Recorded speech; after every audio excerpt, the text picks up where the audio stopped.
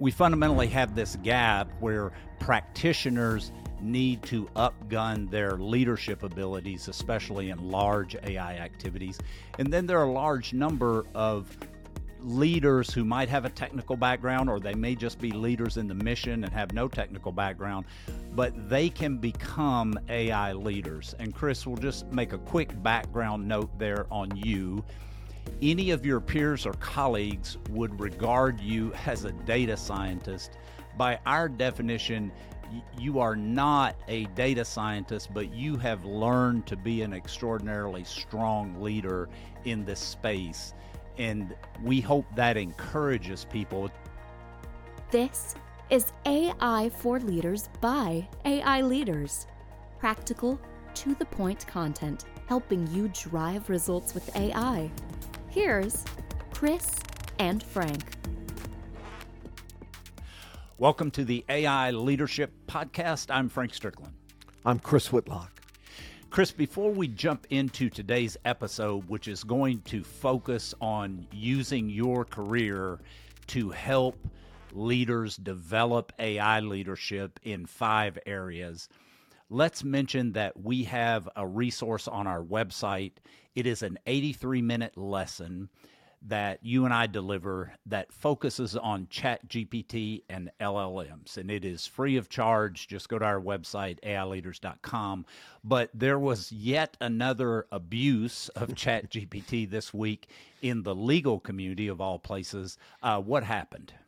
There's a great article, and the story has evolved, but the essence of it is a 30-year legal professional in filing a brief for a particular facet of a case that he is representing used ChatGPT to generate a substantial portion of the response as well as legal citations. And he fell into an entirely predictable problem with this output that if leaders will simply understand more of how these models work, what they do, and the potential pitfalls can be avoided. But yeah, I would say for us, Frank, that one resource, it's useful to orient people. This is one of the hottest things going in AI right now, and there is a tremendous amount of misunderstanding, and there is an enormous amount of attributing capabilities that don't really exist to these solutions, like GPT, Generative Pre-trained Transformer. And that video gives, I think, some of the essentials that you need just to think about usage in your organization. Yeah, I would say this, Chris. I wrote this on LinkedIn this week as you were posting about that case. We would say to leaders and those of you in our community who are advising leaders, especially senior leaders, you have the following options regarding large language models and ChatGPT specifically. You can get training for your organization on how to properly use them. Don't use our training. Go get someone else's. We don't care. Just get training. Second, you can just shut them off, which JP Morgan did. Okay, you're not using this. And JP Morgan is one of a number, by the way, who do not allow that on their enterprise systems or laptops, et cetera. Yeah, we won't name them, but we know companies in the national security and federal space that have done likewise. So you can shut it off until such time as you feel like, you can use it safely. Or here's the third alternative, and you can get the passion in our voice here, is these sort of gigantically avoidable, stupid, and harmful uses of this technology keep occurring. You can be derelict in your duties. So you just decide which option that you want to take. But that lesson is there. Chris, one other bit of exciting news for our community. We are going beyond that lesson soon to actually offer a short course on large language models, and that course is for leaders. So we'll say more about that in the coming days, but just stay tuned for that. All right, Chris, so let's pivot.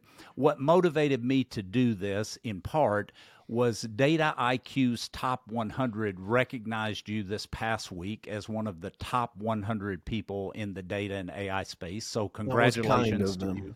Yeah, that was kind of them. Congratulations. Let me, before we dive into the 5 areas where we suggest those who are AI leaders or aspiring AI leaders develop themselves, let me mention 2 caveats here based on my 30 plus year history of working with you in this space.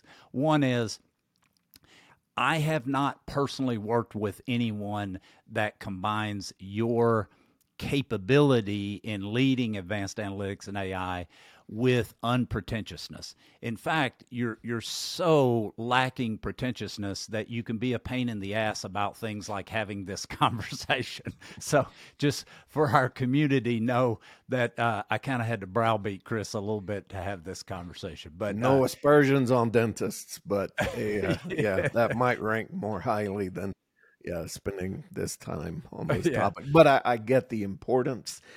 I do get the importance, Frank, and happy to have the chat. Well, and here's the encouragement for our community. We put this in our book, and we talk about this in our courses in terms of the leadership gap. Secretary Bob Work has talked about this from the perspective of the NSCAI report and the need to develop talent and develop leaders. We fundamentally have this gap where practitioners need to upgun their leadership abilities, especially in large AI activities. And then there are a large number of leaders who might have a technical background, or they may just be leaders in the mission and have no technical background, but they can become AI leaders. And Chris, we'll just make a quick background note there on you. Any of your peers or colleagues would regard you as a data scientist. By our definition, you are not a data scientist, but you have learned to be an extraordinarily strong leader in this space. And we hope that encourages people. Just real quick, Chris, your undergraduate degree is in what? History and political science. Yeah, I can remember actually working on that in the early 80s. I was trying to decide what to do, and I used a tool that was common in the day, still is used. It's called the Strong Interest Inventory. But the 3 top things for me were military, law enforcement, and engineering. Those were the topics that really fascinated me. But, as you're navigating school, I did time in the military. Part of that was on active duty. Part of that was in the National Guard, component 2 of the Army. And the engineering part it didn't seem realistic and viable to me at the time. And I had a lot of passion about history that was just long-standing. So I took my maths up through calculus. I took different programming classes, which were relevant in that time, and now I kind of chuckle about.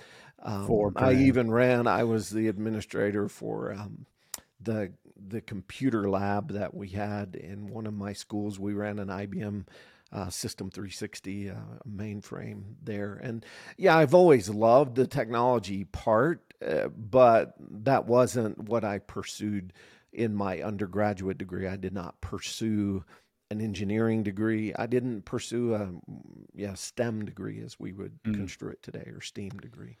So great example then, as we go into these 5 areas, that those who don't have engineering backgrounds or computer science or software engineering or data science or math, one of the hard STEM disciplines, you can learn to lead this work. So let's go through 5 areas, Chris, and we're going to cover these thematically. We're going to talk about your career, but we're not going to do it historically. We're going to go through 5 areas where we feel practitioners and others that want to develop that are not in the data science and AI space, they need to develop themselves. And the first is just analysis. So let's just get a fundamental definition. I'm going to make an analogy to strategy here. I teach a competitive business strategy course. You and I used to do this in the company that we started, Edge Consulting. If you stopped any professional and kind of gauge their confidence in whether they know what strategy is or not, confidence would be pretty high to really high. Then if you ask them to write down a 3x5 carded definition of strategy, might be an inverse correlation between their confidence and their actual clarity. So let's just get some clarity. What do we mean when we say analysis? To me, it's the body of techniques we use to decompose problems, whether to understand performance, understand what's driving performance, but analysis effectively, and there's a wide variety of forms, from survey type activities through to the high end, the data science type analytic work. It's fundamentally breaking down problems to understand performance, causes, drivers, etc., and the reciprocal synthesis. Can I, once I've decomposed a problem and I understand, can I bring that back up to some level that's pertinent in storytelling and decision making, etc.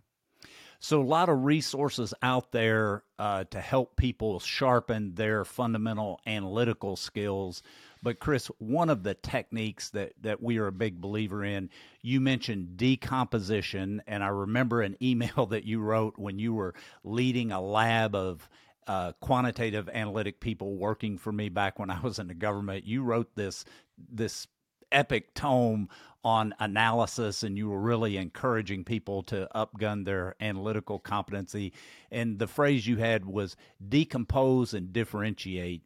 In the differentiation, one technique that we have found and continue to find, week by week, month by month, still useful is the technique of MECE. What is that, and how is it applied and useful? Mutually exclusive, collectively exhaustive. It's just a fundamental framework when we look at complex problems, allows us to break apart the pieces, look at their relative contribution.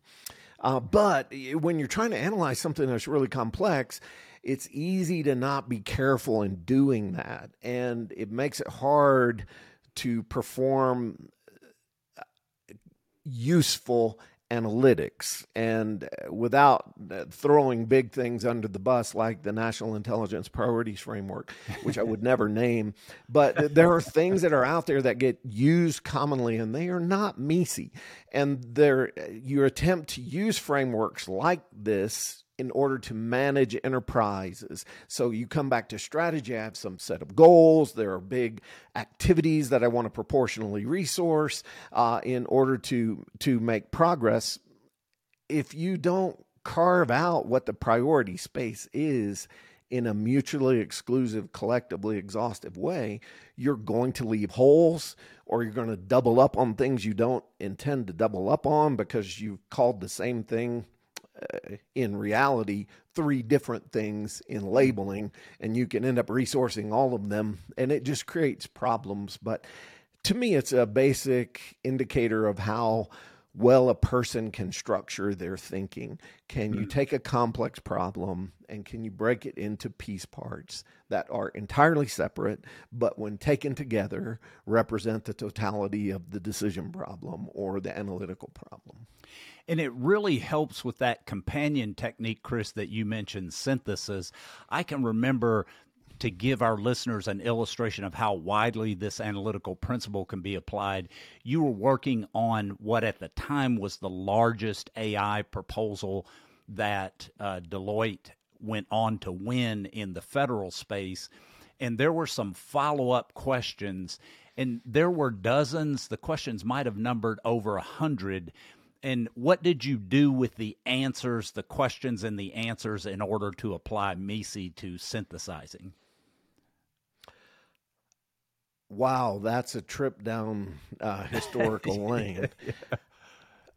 So what the government had done in this particular instance, I guess, would not be uncommon in that you had a source selection activity, a technical evaluation board.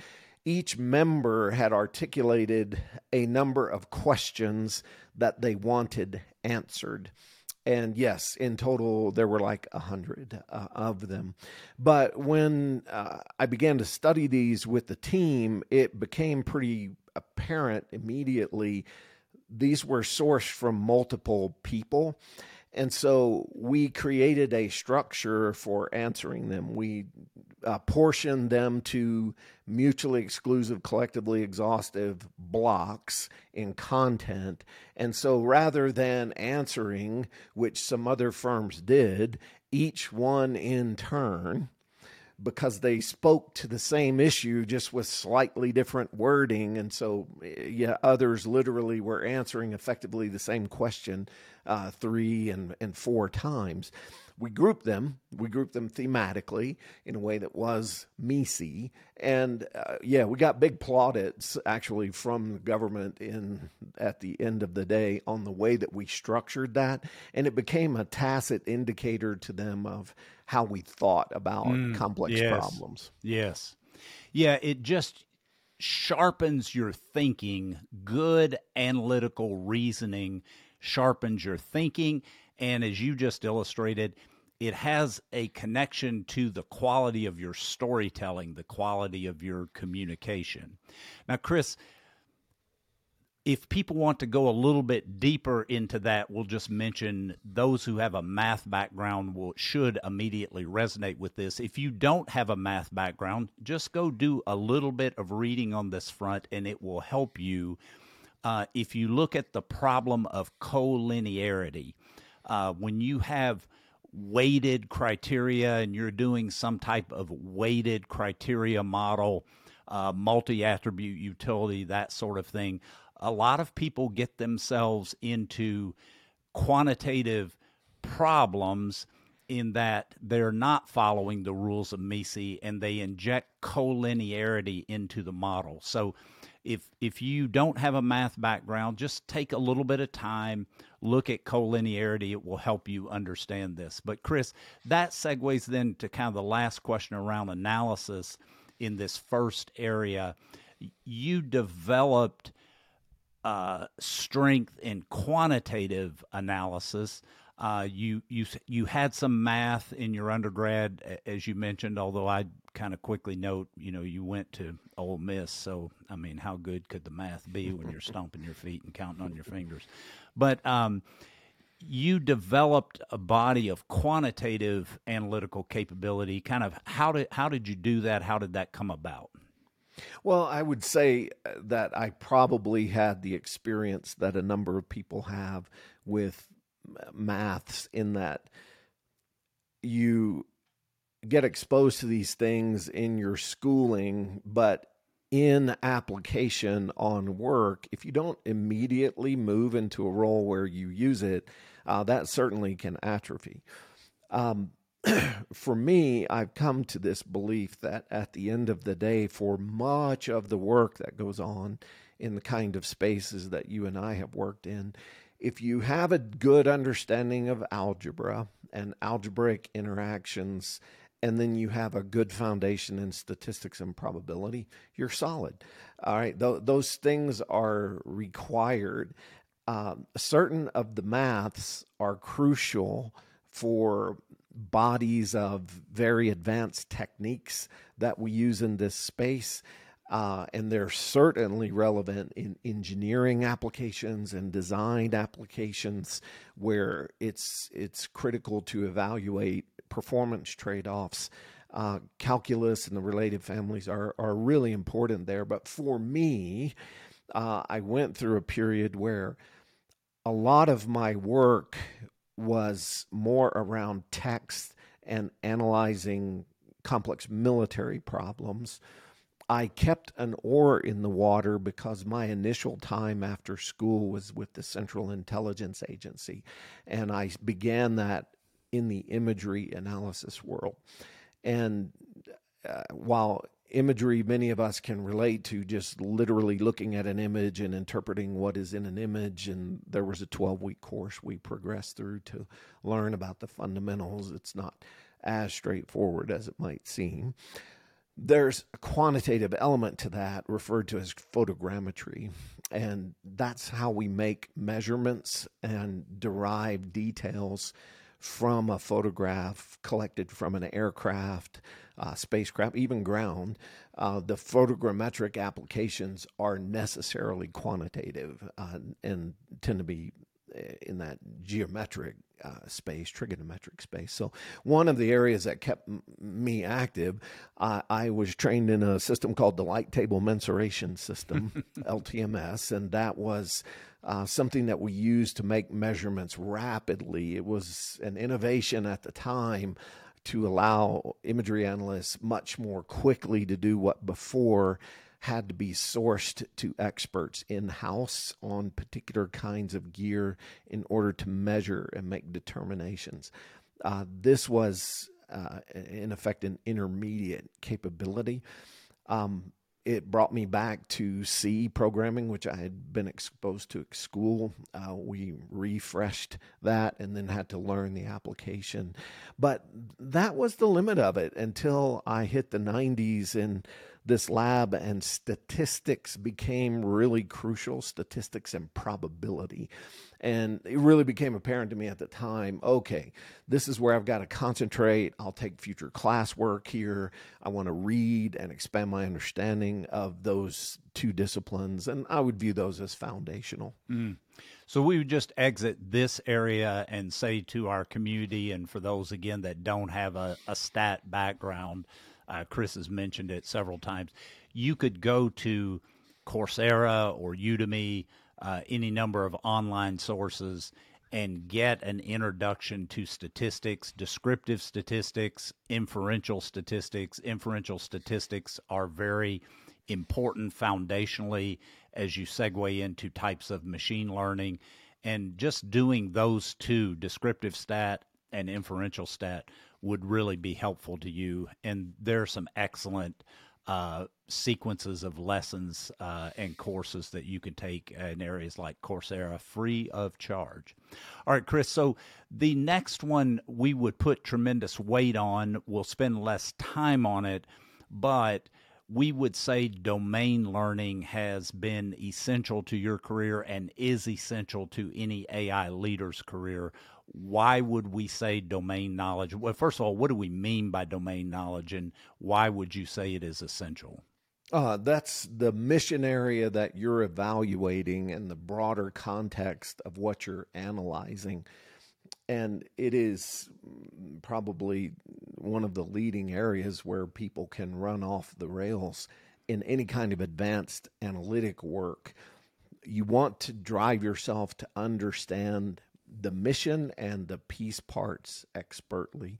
So, for example, when I first met you and we met in the space community, I had not focused on that. I'd been an infantry officer in the Army when I was a military analyst at the agency. Yes, I worked with images derived from that, but I did not concentrate on spacecraft or things of that nature. I was concentrating on targets and questions that policymakers had, and that had very little to do with spacecraft attributes.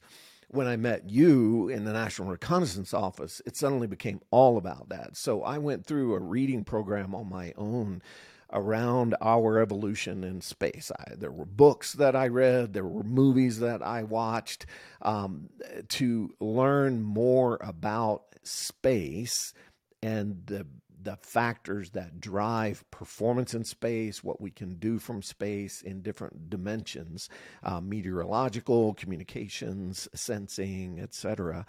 And yeah, that's what we mean by domain learning. It can be any facet of the problem. It can be the way that, if it's a military context, it's the way that our forces, the blue forces, operate, organize, are equipped. It can be the adversary, how are they organized, equipped, and operate, or it can be these other types of technical issues. But you have got to drive yourself to learn, and I would say as a principle, learn bigger than the immediate task. And it's a temptation when you're young in career. I have a job to do, I'll do my job, and that's kind of where I limit it. Punt that. You want to learn bigger than your job because you're learning for the next big conversation, the next thing you may be drawn into.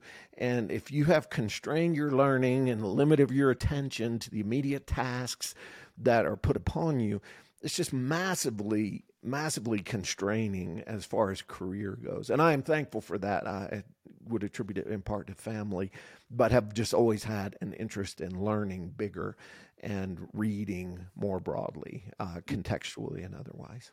Yeah, great illustration of that, Chris. Just to personalize it to you, your dad told me this story. We're at dinner, and you're just preteen, and he takes you to see a movie. I think it was Battle of Midway, and he thought, okay, great. You know, Chris is going to be really excited about this because you've had a love for all things military since you were a small child. And get a few minutes into the movie, you look at your dad and go, this is horrible.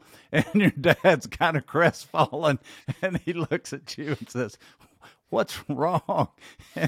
And you say, they didn't have that gear in theater when the battle was fought. So, it is interesting though. I believe that, you know, people who I have known in my career who really do well, they learn aggressively about the broader mission area, and they learn aggressively about how different parts of the enterprise fit together, construed broadly. Like we talk about whole of government in a lot of foreign affairs and even in military context, the whole of government. Well, what is the whole, and how do they contribute, and what is the role of State Department, or how does justice play in particular mission areas overseas? That's, to me, that is domain knowledge. And if you limit yourself to learning by what you directly experience in your job, it's massively constraining. Yeah. And so for me, this principle, I will learn bigger than my job constantly, has been a thing. And a quick underscore on that for those who haven't been in the military or haven't served in the FBI or at Customs Border Protection, you don't have to have had that experience. Chris, just very briefly, I recall a study when you were at CIA and what was called the Directorate of Intelligence at that time. It's now called the Directorate of Analysis. Us old guys would say be happy when they changed the name back. But the DI, or Directorate of Intelligence, did a study on what makes for a good military analyst at CIA. And one of the big conclusions was it was just somebody who was a voracious reader, consumer, just intellectually curious in a voracious way about all things military topics. As you mentioned, how's a foreign military organized? What equipment does it have? What are the capabilities on that equipment? How do they think about operations? How are they operating? So we would just encourage our community, read, learn, watch movies, talk to subject matter experts, but focus on your domain knowledge. Stay passionate about that. Okay, Chris, so let's pivot to a third area, and the third and fourth area are squarely specific to AI. And let's start with AI projects. That's where the work gets done, and you grew up in your career leading projects first. When you think about leading an AI project, what are some things that you would commend to our community in terms of strengthening their ability to lead AI projects? So I would say, Frank, be open to learning about new techniques for coming at problems. And in that, I would say having teams and multiple people looking at problems is really crucial. Any given individual, me as an example, right now, if you gave me a complex task to look at, I have a current set of tools that I'm comfortable to work with, and I have a current set of knowledge. And if the limit of the problem solving is to what I know how to do immediately, it's very constraining. So as a leader, I want to have a team, and I want to have a team think about different angles on that problem. What are different methods that can be used? How do we assess where they currently are, et cetera? But multiple perspectives, I would say, is critical, and then being open to something new. So as an example for me, in 2007, we were working, and I was leading a multi-headed team that was looking at special operations forces activities in war zones. And we were encountering a lot of text.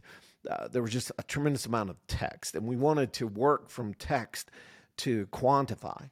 Well, there were some techniques that were becoming much more available, and they were outgrowths of the R community, the Python community, and we had a couple of people who were really good MacGyver-ish problem solvers. And we worked together and we conceptualized ways to extract what we wanted out of that content with the tools that we had available in order to drive insights. But if I had been left to that on my own, how would I have done it on my own? It would have been much more limited. And so I think as a leader, team, multiple perspectives, be open to new.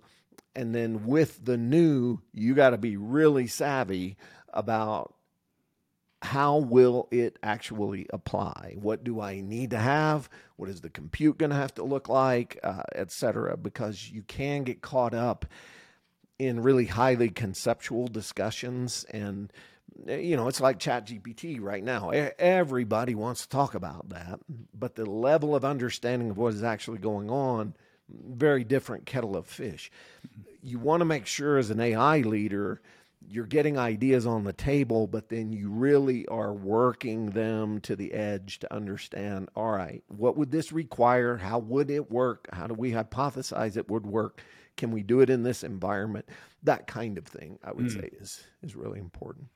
Chris, I want to ask you about project methods or method and quality. But before I do that, let me just illustrate a reference that you make not infrequently, that old farts like us know what you're talking about, but some of the younger folks may not. You referenced MacGyver, TV program from a ways back. This is MacGyver-ish behavior. When we were processing all of that text from the war zone, we had an individual, Rob Traster, shout out to you, Rob, who was an expert in stat, just an expert in stat. We did not have cloud, obviously, in the 2006, 2007 timeframe, and we were a small business, and we had roughly, let's call it 100 people, and we had a lot of desktop machines, but we didn't have the resources to go acquire a lot of big computing, big iron. And Rob, on his own initiative, this would be an illustration of MacGyver-ish behavior. Rob networked most of our desktop machines together, virtualized them, and basically gave us the compute capability to overnight run these big jobs on this text. And when Chris says MacGyver, that's a great illustration of MacGyver-ish behavior. So, Chris, yes. How about project method or methods where AI is concerned? You have always been, even in decades ago, working quantitative projects. You have always been a big advocate around having a method, having a methodological approach, having a quality approach to the work. What would you say there for leaders? That there are options in doing that, but it's not an option to have an expectation of methods. If you run a business unit or you run a unit in the government environment, I think the opposite of you do not want everybody approaching every task as if it's the first time that task has ever been done. And methods give us a way to generalize the approach to common or relatively common problems. And for a leader, they give handholds, right? Now I know, okay, we're in this phase of this project. How do I begin to interact around that with the team effectively, knowing that almost 100% of the time, you're going to have team members that know more than you about techniques, et cetera. As the longer we've gone in career, the farther away you can get pulled from actual keyboard activities. So I've done things to refresh my understanding. I've taken courses in R, I've taken courses in Python. Fine, but I'm not doing it every day, right? And the people that are always going to be stronger. So from a team leadership perspective, to me, you want handholds, and the bigger an operation you run, the more you want standard methods, because that gives leaders a set of expectations. You can begin to look towards not only the way that products are created, but the way that the work is done. And you can ask more effective questions about where the team is and iterating through the process. In the absence of standards, I don't even know what you have. You have a grab bag of best effort by individuals, where I would have a very low expectation of the corporate output. I think setting standards, having methods is key to improving performance. Fast path to having quality problems in the delivery if you don't have a standardized approach that you train people to and hold them accountable to. So, and it's hard. Some environments resist that.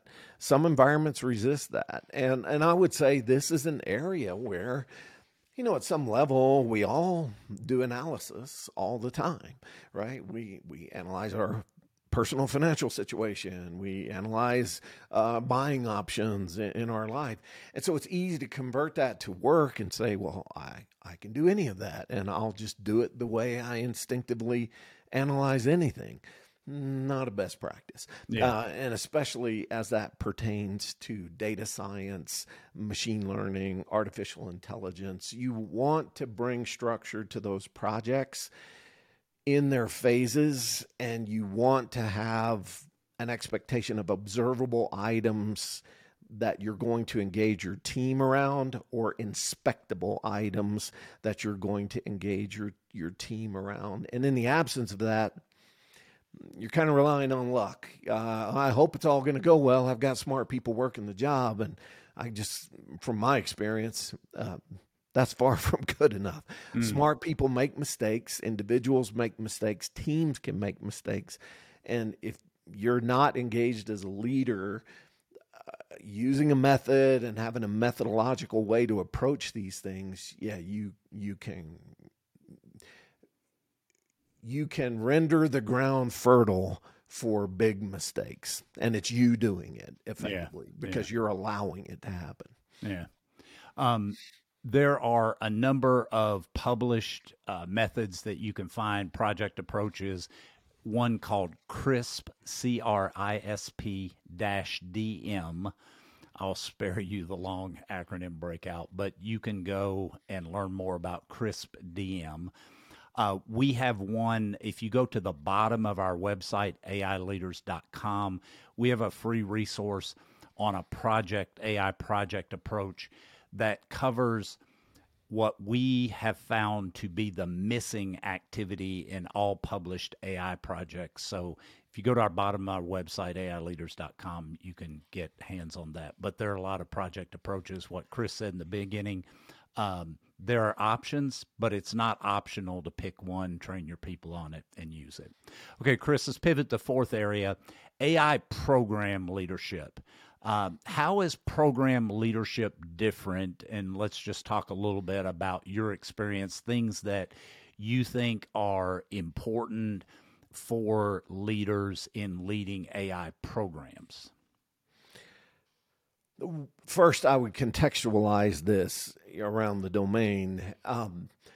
AI is inherently decentralized in the way it gets executed. So very, very many programs may have an AI component while they are primarily oriented to something else. And then there are certain centralized analytic or AI-centered activities that are present in the government and in industry. We'll deal with the latter one first. So I've worked in several where the purpose of the organization inside an enterprise is to provide an analytics to include potentially machine learning and AI elements to other offices in the enterprise. Multiple will have that.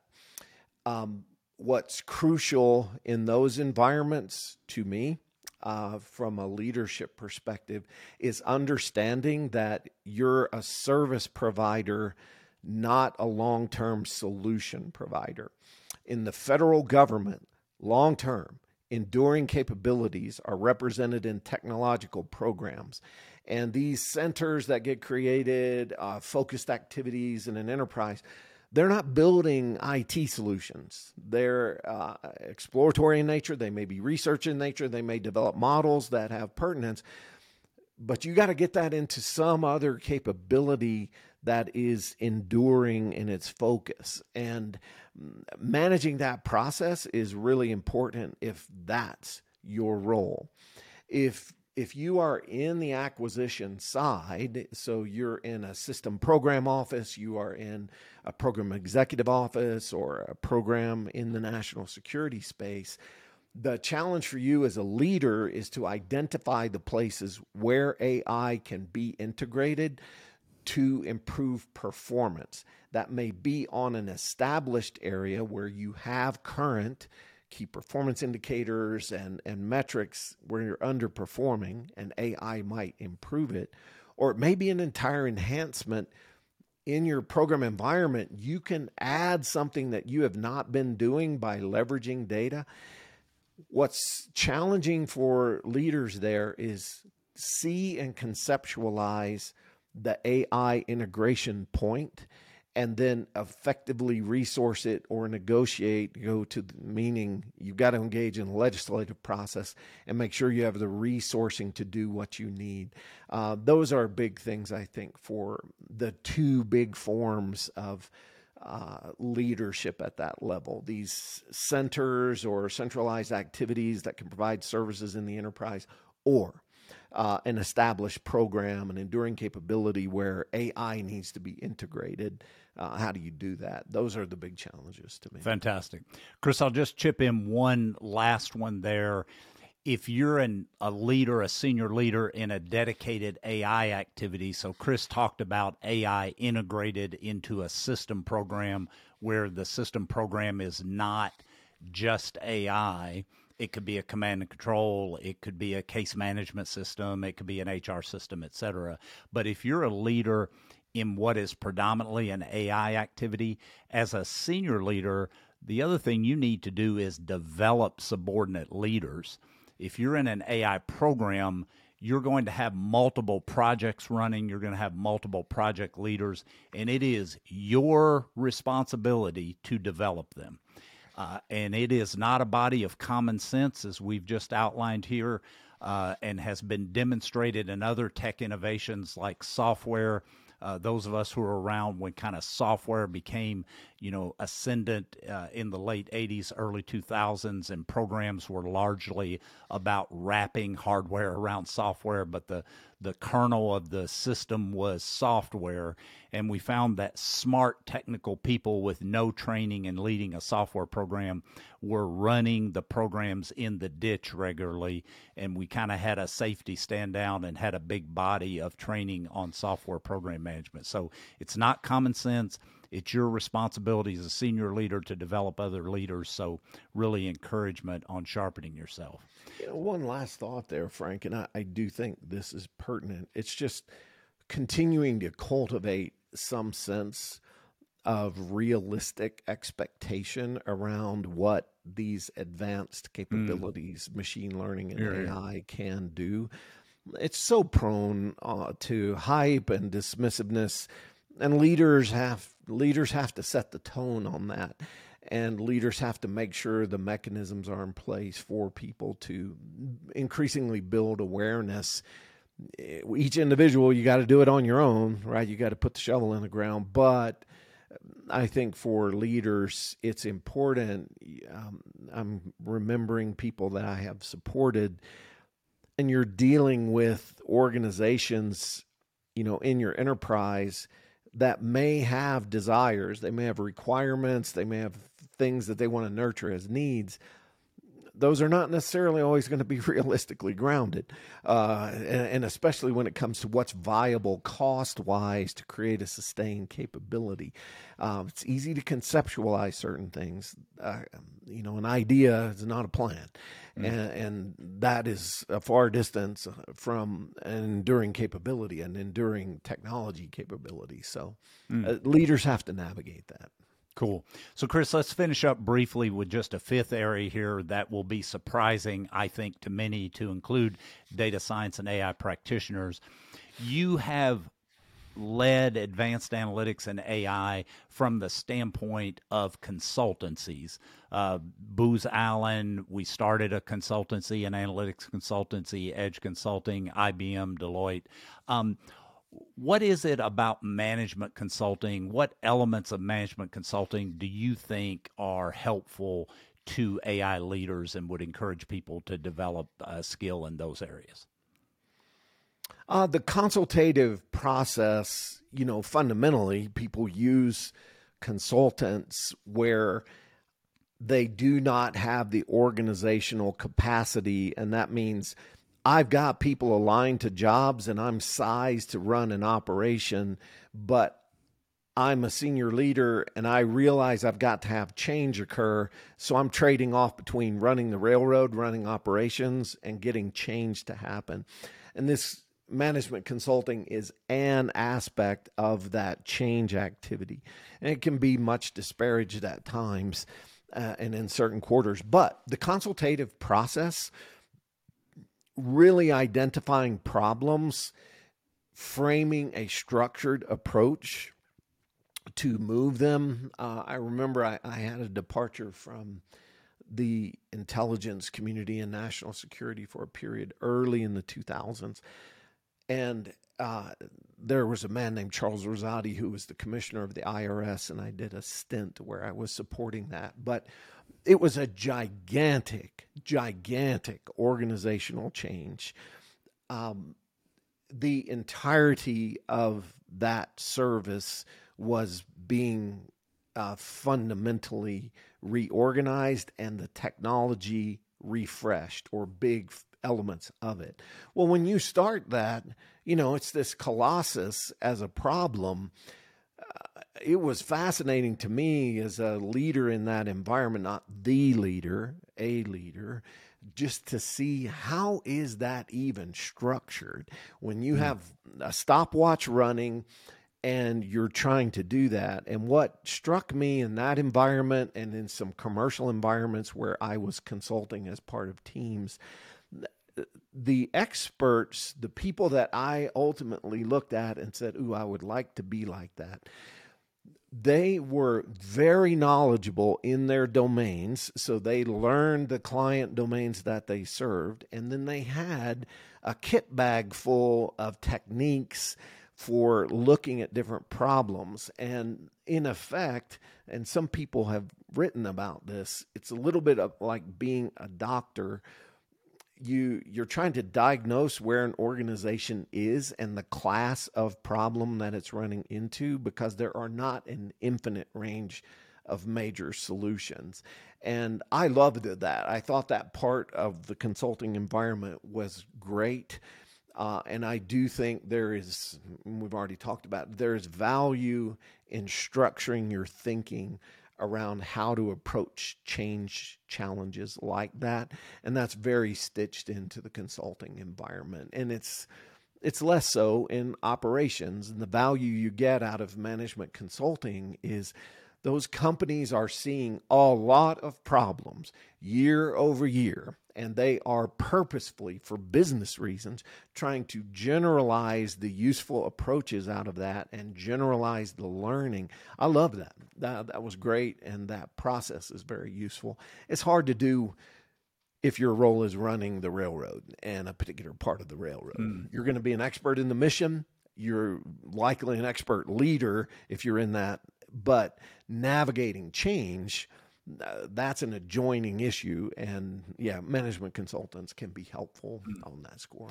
Plenty of books out there, plenty of talks out there on this front. Plenty. Peter Block, Flawless Consulting, is one that sort of gets to the blocking and tackling of the consultative process. But there are plenty of resources you can find. I would also say, Chris, the best consultants, and you and I have tried to represent this throughout our careers to include now, the best consultants are excellent storytellers. And whether you are viewing AI as code, which we do fundamentally, an AI model, a supervised machine learning algorithm, et cetera, models get instantiated in code. But as you are doing that from starting the project to delivery, you're interacting with stakeholders and you are telling stories. And to be able to be a good storyteller is part of the consultative tool bag. And so just sharpening your storytelling ability, we would commend. So, Chris, thank you for doing this. If I were to help our community just get to know you a little bit better, this has been extraordinarily uncomfortable for you, but we have done it because you are a good example, not only because of the numerous awards and impact awards and recognition, but the impact you have had in so many places, but also just a very good example because, again, as you articulated, you were one of those people coming out of mission. You came out of the Army. You came out of CIA. You weren't even, a hardcore quantitative analyst at that point, and you have developed yourself. You're just a great illustration, and I think you would echo. People can learn to lead in this area. Yes. Have to learn and can learn. Yes. Yeah. Yes. 100%. And if 100%. We think national security enterprise, even more so federal government, we need tens and tens of thousands of people to learn to lead this. So we have made courses available. We call it the AI Leadership Stack. There are 2 courses that are focused on project leadership and senior leadership, read program leadership. There is a mastery level course that is called the AI Leaders course. And then there's a course AI for Everyone, because we believe, given that AI is a general purpose technology and it is going to touch pretty much every mission area, every mission enabling capability in national security and in the government, that everyone needs to have more than awareness and certainly more than the hype or the hand wringing. And there's a $99 course, AI for Everyone. So that's out there at AIleaders.com. We have coming up a webinar. We'll announce more about the date coming up, but Chris and I are going to conduct a live webinar on large language models and ChatGPT. As you heard in the beginning of this, there are just some bad mistakes that are being made that can be avoided by you and by your organization, and you can teach others by just being equipped with a foundational set of knowledge of how these models work, what their strengths and cautions should be, what you can be certain of right now in terms of performance, areas of uncertainty, use cases. We're going to cover examples. So we're going to do a webinar sometime in the middle of June. So just stay tuned for more information on that. We hope this has been helpful to you. We hope it has been encouraging to you as you develop yourself as an AI leader, whether you are one of those non-AI practitioner types that Chris exemplifies, or if you're an AI practitioner, a data science, software engineer, computer scientist, et cetera, we hope this information has been helpful to you and the resources we provide are helpful. Please give this episode, if you're watching on YouTube, a like, subscribe to our channel, rate and review on Apple and Spotify. It helps to get the word out. By doing that, you're not complimenting us. You're helping to get the word out because, as we said, we need tens of thousands of people trained in this area. So thank you for tuning in. Until next time, appreciate you. Indeed.